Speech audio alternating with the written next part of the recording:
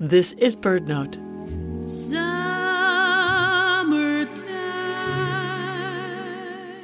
It's just a few weeks past the solstice, and the real heat of summer is yet to come.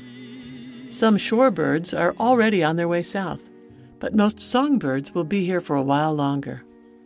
What's the best time of day to look for them? Well, many birds are most active in the morning, not long after sunrise, taking advantage of the abundance of insects at that hour. As summer waxes and temperatures rise, midday heat sends people inside, and birds take a siesta too. And then, both birds and bugs rev up again in the late afternoon. In the early morning, and again near dusk, just about the time mosquitoes are biting, that's when birds are busiest. One exception is gulls. You'll see them soaring and feeding throughout the day, because their preferred foods, whether a salmon fry or a French fry, are available all day long.